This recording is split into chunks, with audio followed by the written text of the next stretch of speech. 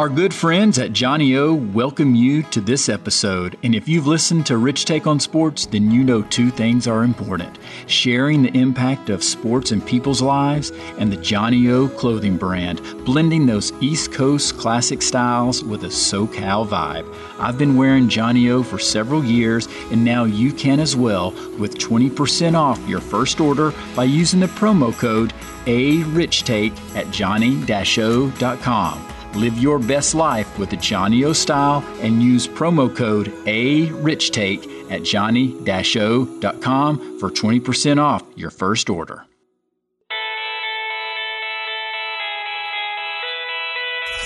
Exploring the impact of sports. Welcome to Rich Take on Sports, the sports podcast with life. Having conversations and hearing personal stories from those who have been impacted, built, and inspired by the role of sports in their lives. Here's your host, Richmond Weaver.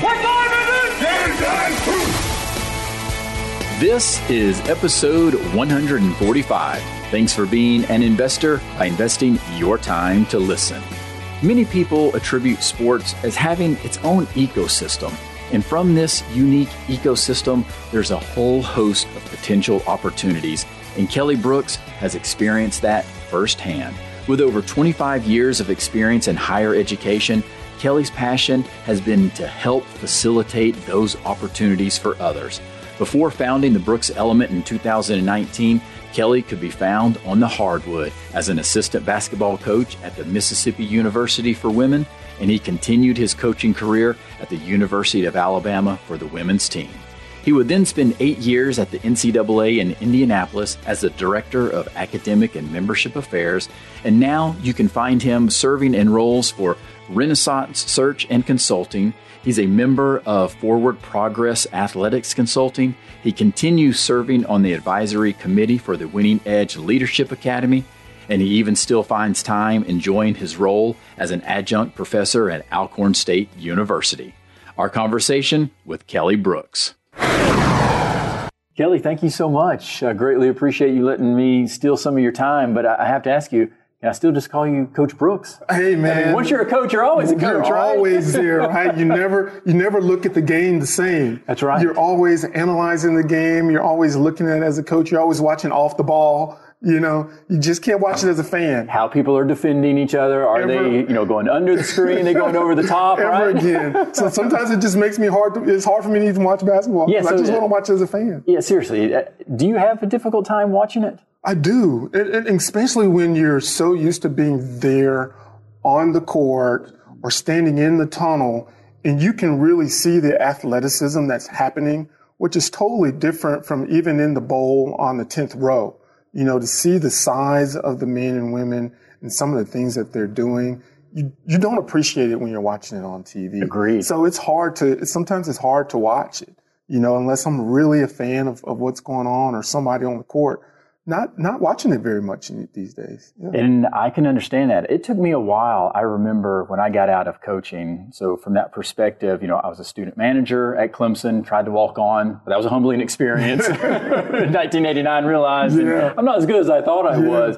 But being, part of the team at Clemson and then getting into coaching, and then I played, all growing up, and that aspect was always on the court. So the first time that I had to sit in the stands, I couldn't do it. Yeah.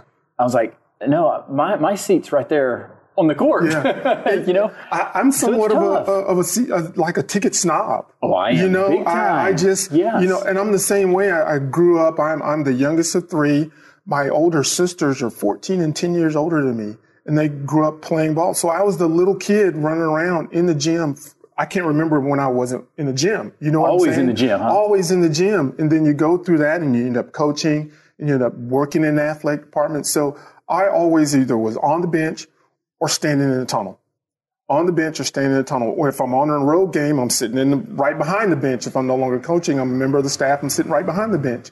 So to say, hey, I've got these tickets, I'm like, not the same, And even during my time at the NCAA, I went to my share of tournament games and Final Four games. But once again, having a certain level of ticket where it's just not worth it. It's embarrassing sometimes when I have buddies say they've got tickets and I have to say, where are those tickets? I feel so bad about it. I know it. You know? I'm glad we shared that. But it's the truth. I feel bad about it when I do it. And I love that aspect, what you're talking about, standing in the tunnel, because there's no better feeling when the game's getting ready to start. Yes. And even as a coach, the exhilaration that happens right before a game, it's something that's hard to replicate. That's the only thing I really miss. Is that right?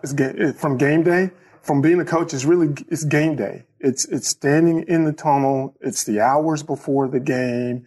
It's when the kids are warming up. It's smelling the popcorn. All that. That's really the only thing I miss. You know, a lot of people when they leave coaching, they miss a lot of stuff. I'm a little ways out of it now, right? You know, if we had this conversation 10 years ago, I might have said something different. That's right. But it's just that game day. That's the rush of the game day and accomplishment of we've done all this and now we're ready to go. That's right. All the build up, all the hard work, because it is a grind. It is. It is a grind. Talking about grind, and you talk about, you being in the gym. So what was life like for you being in the gym and how basketball became such a big part of your life? Yeah, I grew up in a family that competed at a high level. You know, having a sister that played at Alabama, brother-in-law that played football there, a sister that turned down an Ole Miss scholarship because she wanted to go to Mississippi State. You know, nephew that played at Ole Miss. So I grew up in a family that just what we were. It was an athletic family. It was an athletic family. Holidays were around athletics. You know, we would have Thanksgiving. And it wasn't during the real Thanksgiving because everybody's at a tournament, right? So we would have Thanksgiving when we could get together and have Thanksgiving. So for a lot of my life, I didn't know anything else but the gym. But I saw what the gym and basketball brought to my family and others that I was around that were heavy into the game. And what do you mean what it brought to them? Just the opportunities, especially coming from small town Mississippi, the opportunities to meet people, see things, travel, engage with individuals that otherwise, for me, I never would have had those opportunities at such a young age to do those types of things. I sat down with John Wooden. And to be able to say I sat down with John Wooden I think I was in my early 30s, something like that. It may not even been 30 yet, right? And had a chance to have a conversation, took a picture with him, have an autograph. Those are things that I attribute to having a career and having a passion for sports. And it was all about the opportunity to do things that I never would have done. So that really comes back to why I've continued to be in the world of sports. And why you still love sports. Yeah, it's transitioned from the love of the game to the love of what it offers to individuals and the love of the individuals that you meet, learn the good and bad from. That's right. Right? But to have a chance to interact with. So everything that I do now from a career perspective, it's really about using the sports ecosystem to help people with the development of their lives. Because sports, it's amazing what it can do, not just from obviously what you just talked about, the opportunities but how it shapes people as well, and how you can learn about people, both, again, good and bad. It can expose both of those.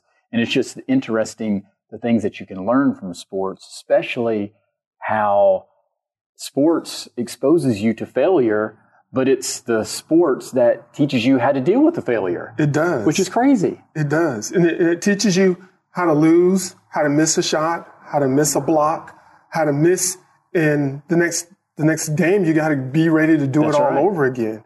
A lot of sport teaches people how to fail and prepare to succeed again quickly. Instead of falling in the water and drowning in the water because you can't get back up out of the water, you have to when you play the sport, right? You have to finish that game. We lost. I didn't get that shot. I didn't catch that ball, whatever. You got to be ready to try it all over again.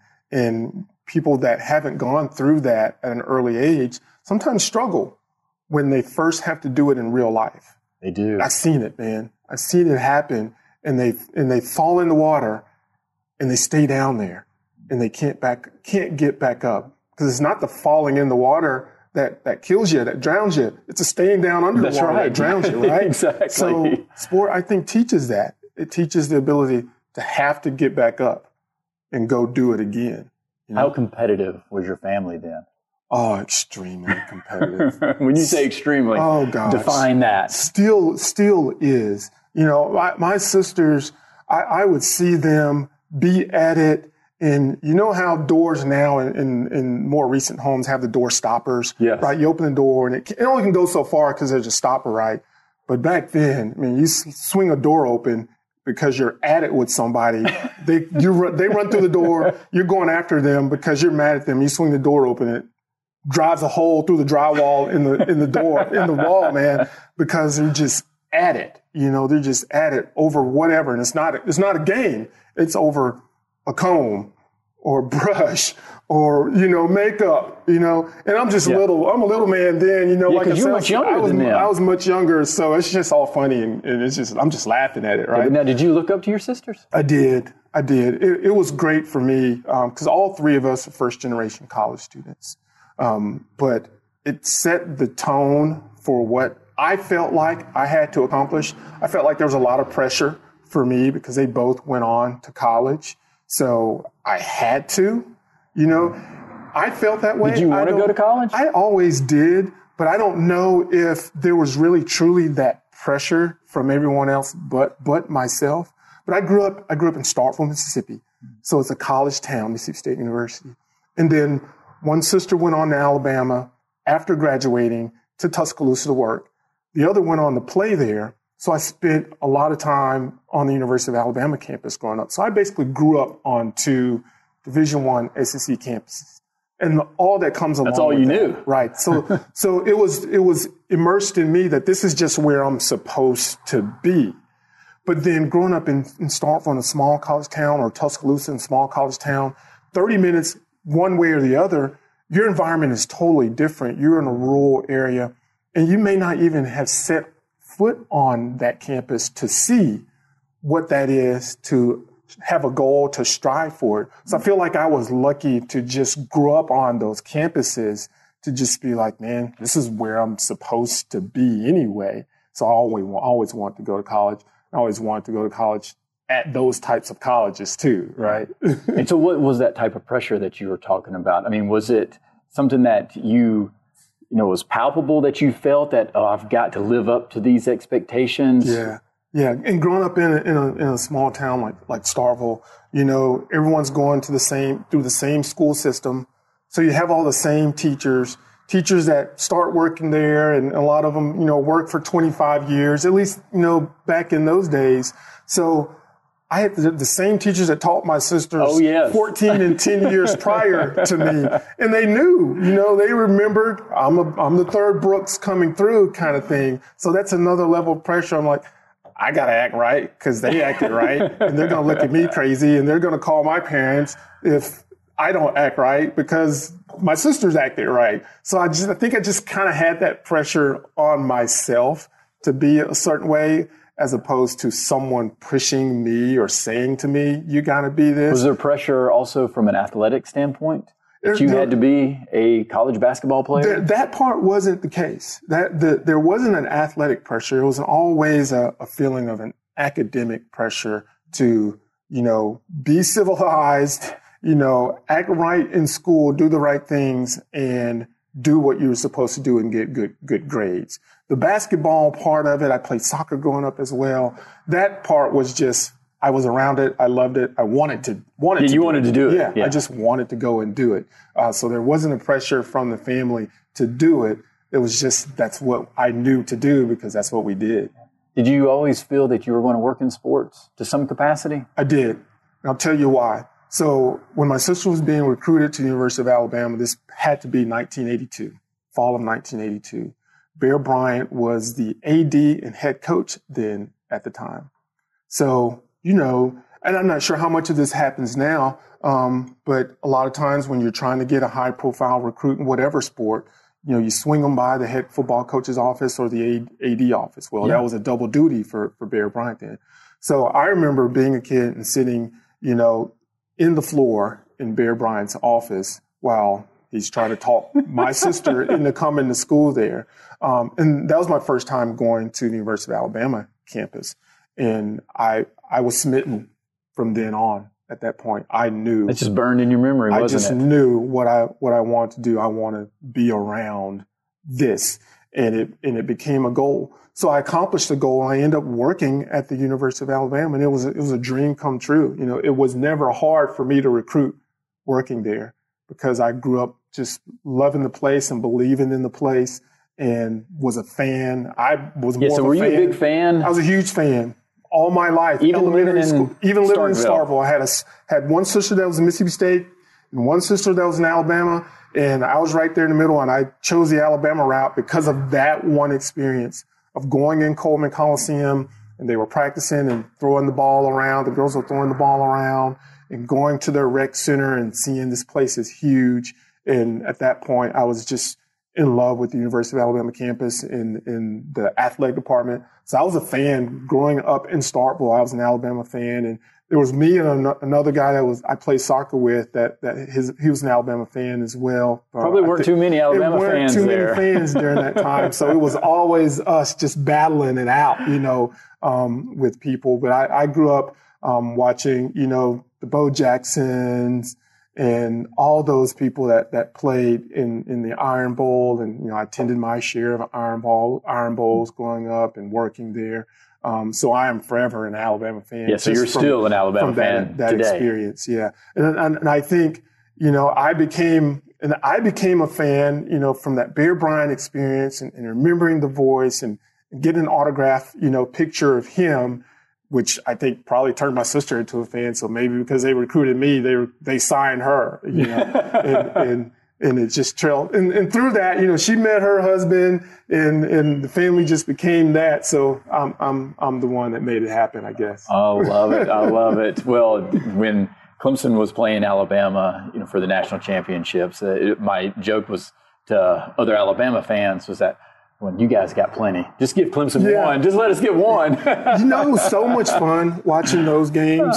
My wife and I, and she's an Alabama grad, and it's so much fun watching those games because she believes, she's never met Dabo, but she believes in what he shows and what he demonstrates. And I've told her that's real. What you see in the interviews and what he talks about from a culture perspective, that is truly him. And during my time at the NCAA, I've come across many coaches, and some of the stuff that you see, it's not truly them. It's not truly them, but that's truly him.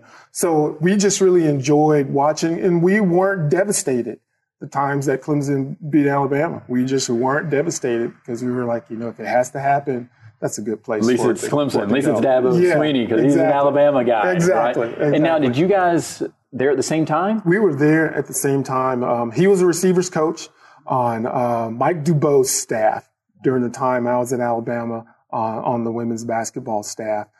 So we had a chance to meet each other. And there was a connection prior because he actually played with my brother-in-law on those Stallings teams at Alabama that were successful. So it was awesome just to meet each other since he knew who I was and I knew who he was. We ended up playing noontime basketball. So all the stories that you hear and see in the ESPN, shorts on noontime basketball with coaches, all that stuff is true, man. It gets really serious. There's some football. So it goes all the way back then. He was doing it then. He was a great basketball player. Then a lot of those football coaches and track coaches are really good basketball players. So they get heated in there. It's not like they get in the gym and feel like, oh, this is just some cardio I'm getting in. No. They're competitors, even if it's not their sport. And some of them are just really good athletes. Yeah. And they put it on the court in that basketball gym as well. Why did you want to be a coach? I think it's because I saw what the game did for so many people, once again, going back to providing opportunities to get out of some of their circumstances. And I just wanted to perpetuate that more, even past my time of playing in sport, even past my time of being in college and being around the sport. I wanted to do what I could to offer those opportunities. It wasn't as much about the technical teaching of the game as much as it was about giving them an opportunity to be around and be in the right environment to learn life so they could be successful beyond the game. I love teaching the game. Don't get me wrong, but I just believed in the opportunity. I really believe in what college athletics provides. Beyond all the conversations of pay for play and name, image, and likeness and all of that, and we can get into plenty of those conversations because I know the root and the heart of a lot of that just from my time working at the NCAA headquarters. But beyond all that, I truly believe in the experience that student athletes get while they're in college and participating in their sports. Yeah, because there's so much more than just the game itself, right? There is so much more. Students get so many opportunities to excel, to grow as a student athlete, from the people that they're around, from the conversations that they get to have with individuals that maybe would not even notice them or want to have a conversation with them if they were not a student athlete. The development opportunities they get within the athletic department, off of the court, off of the field. There's so much more to it. They eat really good food. They travel really well. They wear really nice apparel and gear, and this is not just at the Clemsons and Alabamas. There are a lot of schools that offer so much to a student athlete that don't get all the hype that some of those schools get. And those experiences are just as good. Is there also a irony that comes along with it in terms of, they have all of these advantages, but they're also so consumed with their sport. Do they miss out on some other things as far as just being a traditional student? Yeah, as well. There are definitely negatives too that come along with being a high-level college student athlete. And that's why I really respect students when they're searching for that balance. And many times students make the decision on where to attend because of the fact that they're going to get that balance. But it's hard to fight the opportunity of being immersed in their sport and getting all that comes from that as well, especially at the high, Power 5 level schools. And those individuals do miss out on some things because of what they put in the sport, from the opportunity to be just a normal student and be involved in normal student things. But there are many student athletes that participate at a high level that make it intentional to do those other things, but they have to do it and be very intent about it. They have to force it. It doesn't come as natural. I remember looking at the story of Derek Brown here recently, that was drafted by the Carolina Panthers, Auburn guy, Atlanta Metro athlete up in Sugar Hill, Georgia. He was the Student Athlete Advisory Council president at Auburn. To be a top 5 pick, projected to do these things, but still be intentional about the opportunity to do things off of the field as a student athlete, took a lot for him to do that, I would imagine. I don't know Derek personally, but he was intentional about that. So you have to be intentional to be involved on campus, clubs, things of that nature, because it's easy to get wrapped up in your sport and not do any of those. I think so as well. And I think it's interesting because there's an aspect, you have this tunnel vision because you're wanting to perform at a certain level. And, obviously these athletes, they're competitors as well. I mean, that's a part of it. So it's that aspect of where can they get the mentors that can help them understand the importance of being intentional, the importance of being persistent, the importance of being professional. So I'm just so glad you mentioned that. That's a key component. I think that athletic directors have to prioritize when they're hiring their staff these days. There's another filter that needs to be used, and not just the coaching staff, the marketing staff, the compliance staff, the academic support staff. There need to be individuals that are walking around the athletic department, walking around the athletes that have those things in mind, to nudge them, to inject those things, to ask those questions, to make sure that they're getting that full experience. Because many people, when they say, hey, I played at that high level, but when I look back at it, what made me successful now are those other experiences just as much as the experience I got during practice and on the field. Oh, yeah. And I'm sure that you hear that many, many times. For sure. And that's why, I think there's other avenues that can be afforded to some of these scholar athletes, student athletes, like the Winning Edge Leadership Academy. So why is something like that so important to you to be involved in? The Winning Edge, I feel like, is another avenue of intent.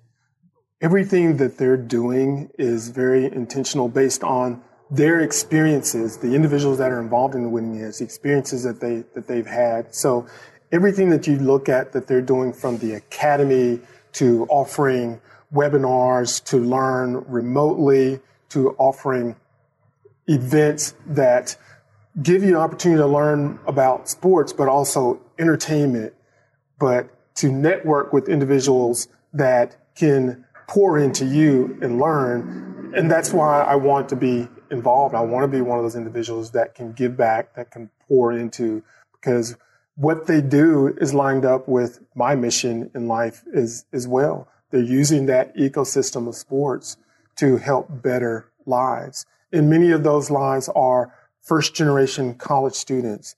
They're minority student athletes that struggle to find mentors. And I did as well. You know, I feel like I've been very successful in my time in working in college athletics and being a coach. But the people that championed me were, there was white males, there were white females that believed in me and that championed me. But I struggled to find minorities that paved the way, that have done some of the things that I've done. So what Winning Edge is doing is not making that a struggle for individuals that say, hey, I want to learn, but I haven't had a chance to learn from people that look like me, that have had some similar experiences, to be aware of those pitfalls and be aware of those road bumps so I can avoid them. And that's why Winning Edge is doing the things that they're doing. Yeah, because there's that aspect. I mean, you've walked in their shoes, so to speak. Yes. There's a big aspect of people got to feel that they can relate. Yes. Relatability and authenticity. You know, yes. that's a big part of it. And it's a huge part of it. They feel like they have to relate. But it's also being able to see yourself and what you can accomplish in 10 years, in 15 years, in 20 years. And it's hard to see that in someone that hasn't had a similar background. So the Winning Edge seems to be, when I look at you and the Winning Edge, it's just an extension of you coaching, right? It is. You get to continue coaching. It's an extension of me coaching. It's an extension of the consulting work that I do these days. It's really all about how can we help individuals improve and get better and reach their own goals. And we just do it in the world of sports. Why did you leave coaching then to make the transition into the NCAA? A lot of my priorities changed. I wanted to focus on family, and I wanted to, I was going to get married and have kids. And I'm like, man, do I want to be on the road during those times? And I coached in the SEC, so there was never a time when I was sitting still or in the car or in the airport that I wasn't on the phone or I wasn't writing a letter. Back those days, we wrote letters, That's right? There was no texting, there was no Instagram. So I wanted to reprioritize my time a little bit. So that's what made me change. And I took the avenue of getting into the regulatory area of the academic eligibility and the compliance area of sport, which led me down the road of working at Xavier University and then the NCAA. Was that a difficult decision to leave coaching? It was, because like I said, I grew up around the sport of basketball. So it was very, very difficult. And I said, I'm going to make an investment in myself, in my life, to make a change and to do something different. And it was the best decision I made. Like, it was the right decision. Now, did you know, you say that it's the right decision. Did you know it at the time? I did not know it at the time. Oh, this feels good. Yeah. You didn't know it. I didn't know it at the time. It was the right decision. Part of the thing that helped me, though, when I made the decision to leave and I went on to Xavier University, and I tell this to many people, I was fortunate to be at Xavier during the time where there were some really good basketball coaches on the men and women's side. So I still had the chance to sit around. Thad Matta was the head coach. Sean Miller was on his staff. Chris Mack was on the staff as well, who's the head coach of Louisville now. So, you ring off the name. Kevin McGuff was the head women's basketball coach. Who's the head coach at Ohio State now on the women's side, very successful. So I had a chance to still get my basketball fix, so I was able to wane myself off of it a little bit. Yeah, it wasn't just a quick. It wasn't it wasn't a cold turkey. Yeah. So I was able to attend practices, sit in the room and talk basketball with those guys, travel with their teams and be around the team. So I didn't have to go cold turkey and just miss the total team environment, because they opened their doors to allow me to spend time with their team, spend time with their staff, travel with their team. So it was, I almost felt like I still was, coaching and in that environment, although, when it was game day, I was sitting behind the bench instead of on the bench for those 2 years. But it was like a grace period. Yeah. It was like a grace period. And I think that helped me a lot, Rich. I think that helped me a lot. Yeah, because mine was cold turkey. And part of it that I didn't get back into coaching, it was just my own process that I wasn't intentional and continued to go down, that path. And I definitely look back on it and regret that I didn't, try to get back into coaching, but I'd gotten married and it was the same type of things, like, because I understood the coaching life. It's not as glamorous as you think it is. Yeah, it's definitely not. When you were at the NCAA, though, there's one aspect of the NCAA is that the vantage point or the view, the optics is that, oh, it's the NCAA. It's great. It's this big entity. But there's this other side that a lot of people look down upon the NCAA. Did you have to deal with that type of mental struggle, so to speak? In the college athletic world, and then compared to that in the normal layman outside of college athletics, it depends on who you talk to. That's right. Right? When you say, this is where you're going, or this is where you work, or this is where you've been, they'll look at like, oh, you went over to the dark side, right? and they'll smile about it. And then there's others that's like, oh, that's amazing. Tell me about that. So it really depends on who you talk to. There are a lot of perceptions of the NCAA, good, bad, and ugly, that some they deserve, some they do not. It's very difficult for people to comprehend the fact that, there's this headquarters of the NCAA, but it's not the same as the NFL office. It's not the same. There's an association that there are a lot of people that are involved to make decisions, and votes have to be done. So that head office is not just saying, yep, this is how we're going to do it. Boom, let's go do it. Like, it's committee NBA. After committee, right? It's a committee after committee after committee. And I always give the analogy of a big ship, like the Titanic, right? And Titanic might not be the best one because that one sunk, but to turn that big cruise ship, it takes a while to make that move, to get it pointing in a different direction, and it doesn't take that fast for it to happen for an Adam Silver at the NBA office. They're able to make decisions for the betterment of their association and move forward really quickly. Where the NCAA, there's a lot that has to happen to move that big ship just a notch. And people aren't used to that. They get impatient because they want it to happen quickly. Things can happen a lot quicker than they should sometimes at the NCAA. And that's some of the negative. But it's hard to make people understand how things move so slowly. Did you get frustrated with being there at times? I did. And it's just because of you have your own feelings and thoughts about how things can happen. But once again, you're in a situation where at that NCAA headquarters, you're basically a facilitator of action. You're not a decision maker for the most part.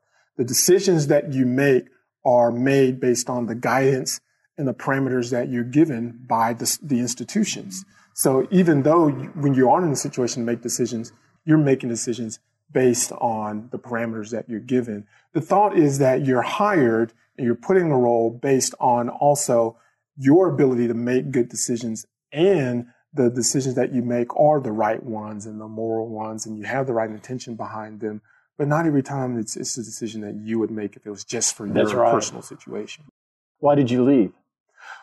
Well, I left because it was going to give my family an opportunity to get back closer to our families. My wife's from Southern Alabama. I'm from Mississippi. Something about the South. There's right? something about the South. Our daughters were coming of age to start in elementary school. So we could have stayed there in Indianapolis for another 10 years and then grow up there. But my wife's from a huge family. She's the oldest of 7. Oh, so wow. There are a lot of cousins and uncles and aunts that we really wanted them to have a chance to experience and grow up in the culture of the South. Plus, that last winter in Indianapolis, I think it was the same time that we had the Snowmageddon here in Atlanta. Yes. I think it was that winter. And I, for whatever reason, had the longest driveway in my neighborhood and just shoveling. No, that last winter. I was done. I knew I was going to have to get me a power blower that next spring if we stuck around. But we decided that was time to make the transition anyway. I remember my wife and I, we'd moved to Lexington, Kentucky, and this was in 2000, I think. And I was a district sales manager, and it was Easter, and it was snowing. Yeah. And my wife's from Gainesville, Florida. Oh, man. And she was like, all right, pack it up. I can just imagine. Snow at Easter can't happen. My wife grew up basically down at the Florida Panhandle, in the south end of Alabama. So she just grew up in the sun. You talk about being in Lexington or Indianapolis or Cincinnati in the middle of the winter. Those are some cold winters. Cold and just gray. I know. And I think she has that seasonal thing going on. So I had to put her back in the sun. Yes, I understand. Make her happy. Right. Yes, make her happy. You also mentioned previously when we were talking about the Winning Edge that there's some synergies that you felt with Winning Edge, Leadership Academy, and your consulting group, the Brooks Element. So what do you mean by that? Everything that we do with the Brooks Element, it's meant to be a hub to bring individuals together that have a passion for college sports and what it does for individuals. Same as our conversation. So there are individuals that are involved in the Brooks Element that have a talent and an expertise in college athletics and want to offer that talent and expertise in some way through consulting, through offering services. So that's a hub that we brought together. And every time I talk to someone about the Brooks Element, I get excited just because of the reason that I feel like, we're just here to help people. We're here to help people, from putting on events to make people better at what they do in their profession in college athletics. So putting on those professional development opportunities. We also offer initial eligibility guidance for high school. There are a lot of families that struggle with just being informed and knowing how those student athletes transcript translate to being eligible to go on to play in college. So we provide that support for individuals. So everything that we do, how are we helping someone get better and accomplish their goals? Who came up with the name Brooks Element? Man. Because I love that. Yeah. And how you've tied it into the whole chemistry aspect, the periodic table. I grew up with a math and science background. I worked during the summer at a veterinary school there at Mississippi State University. I thought that I was going to be a computer engineer. And actually, when I started college, I was on a computer engineering scholarship, and I changed over to math. I got my degree in math because I just didn't want to be in the computer lab at 3:00 every night, in the morning. So, but my background's in math and science. So, I just started going through my head of, what can I tie in, kind of that chemistry of bringing people together to create the right formula that works for success. So that's how I came up with Element, the Brooks Element. It just comes from that math and science background of mine. I think it's very witty, or, how you pull all of that together. Yeah, thank you. What about words of wisdom? From a perspective, though, any phrases, mottos, or quotes, or just life advice that has meant a lot to you? Yeah, I'm not a huge quote guy, but I do talk a lot about vision and a lot about, what direction are you going in your life? And so you mentioned words of wisdom, and I really think just that word itself, wisdom, is the key to pretty much everything that we do in life.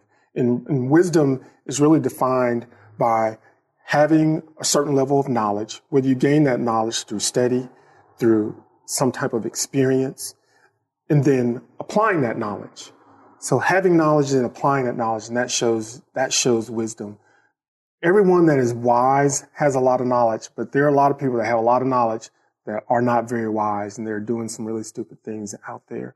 So how can you take your knowledge and apply it to make the right decisions in life, to grow in life, to develop in life, to treat people the right way? So I just tend to talk about wisdom a lot with younger individuals in the business, with my children, with family members, because I think that's really a key to life, is just being wise. It's not just learning, it's just not just having the knowledge, but it's applying that knowledge correctly, and then that demonstrates, wisdom. I think the key word also that you said is being able to apply it, that application. How are you trying to teach that to your daughters? You know what? We discuss a lot of things in life that happen socially, that happen on TV, that many parents may say they're too young, Those aren't things that we would discuss with our daughters at this time. We discuss a lot of adult scenarios with our daughters to just create that filter to learn about life, to be able to see the world the way we think they should see it with the correct filters, and not let other people, other things, other technologies to shape those filters. So we started very, very early with just talking about scenarios, things that happen to us, things that happen every day. And we talked through how that happened. Was it good, bad, or ugly? How you handled it. And that's why we feel like we're helping them gain the knowledge, but we're talking about the application of the learning that knowledge as well. Well, I think that's very wise. Thank you. Because there's an aspect of also just getting in the habit of being open and being able to talk through things. That's important because, and that's just the way kids are at times. You just become an introvert to a certain degree, especially if it's uncomfortable type of topic. So it's important to kind of exercise that muscle to have those open communications. You're so right. You're so right, Rich. Coach Brooks, thank you, sir. Thank you. Thanks for having me. I've enjoyed the conversation, Rich. Have me back anytime. Yes, sir. Thank you. The beauty of sports can be measured in so many different ways, but oftentimes we forget to truly measure the opportunities we're afforded through sports and its unique ecosystem. While opportunities aren't guaranteed, having people like Kelly that can help recognize these opportunities does increase the chances for people to produce positive transformation in their lives and even in others. Now that finishes episode 145, and you can also watch some of our episodes by visiting our Rich Take on Sports YouTube channel. And remember, focus forward so we don't live in the past. All the best, everyone. You've been listening to Rich Take on Sports, the sports podcast with life. Visit richtakeonsports.com to subscribe and catch up on any episodes you might have missed. You can also follow us on Twitter @RichTakeSports. Thanks for listening.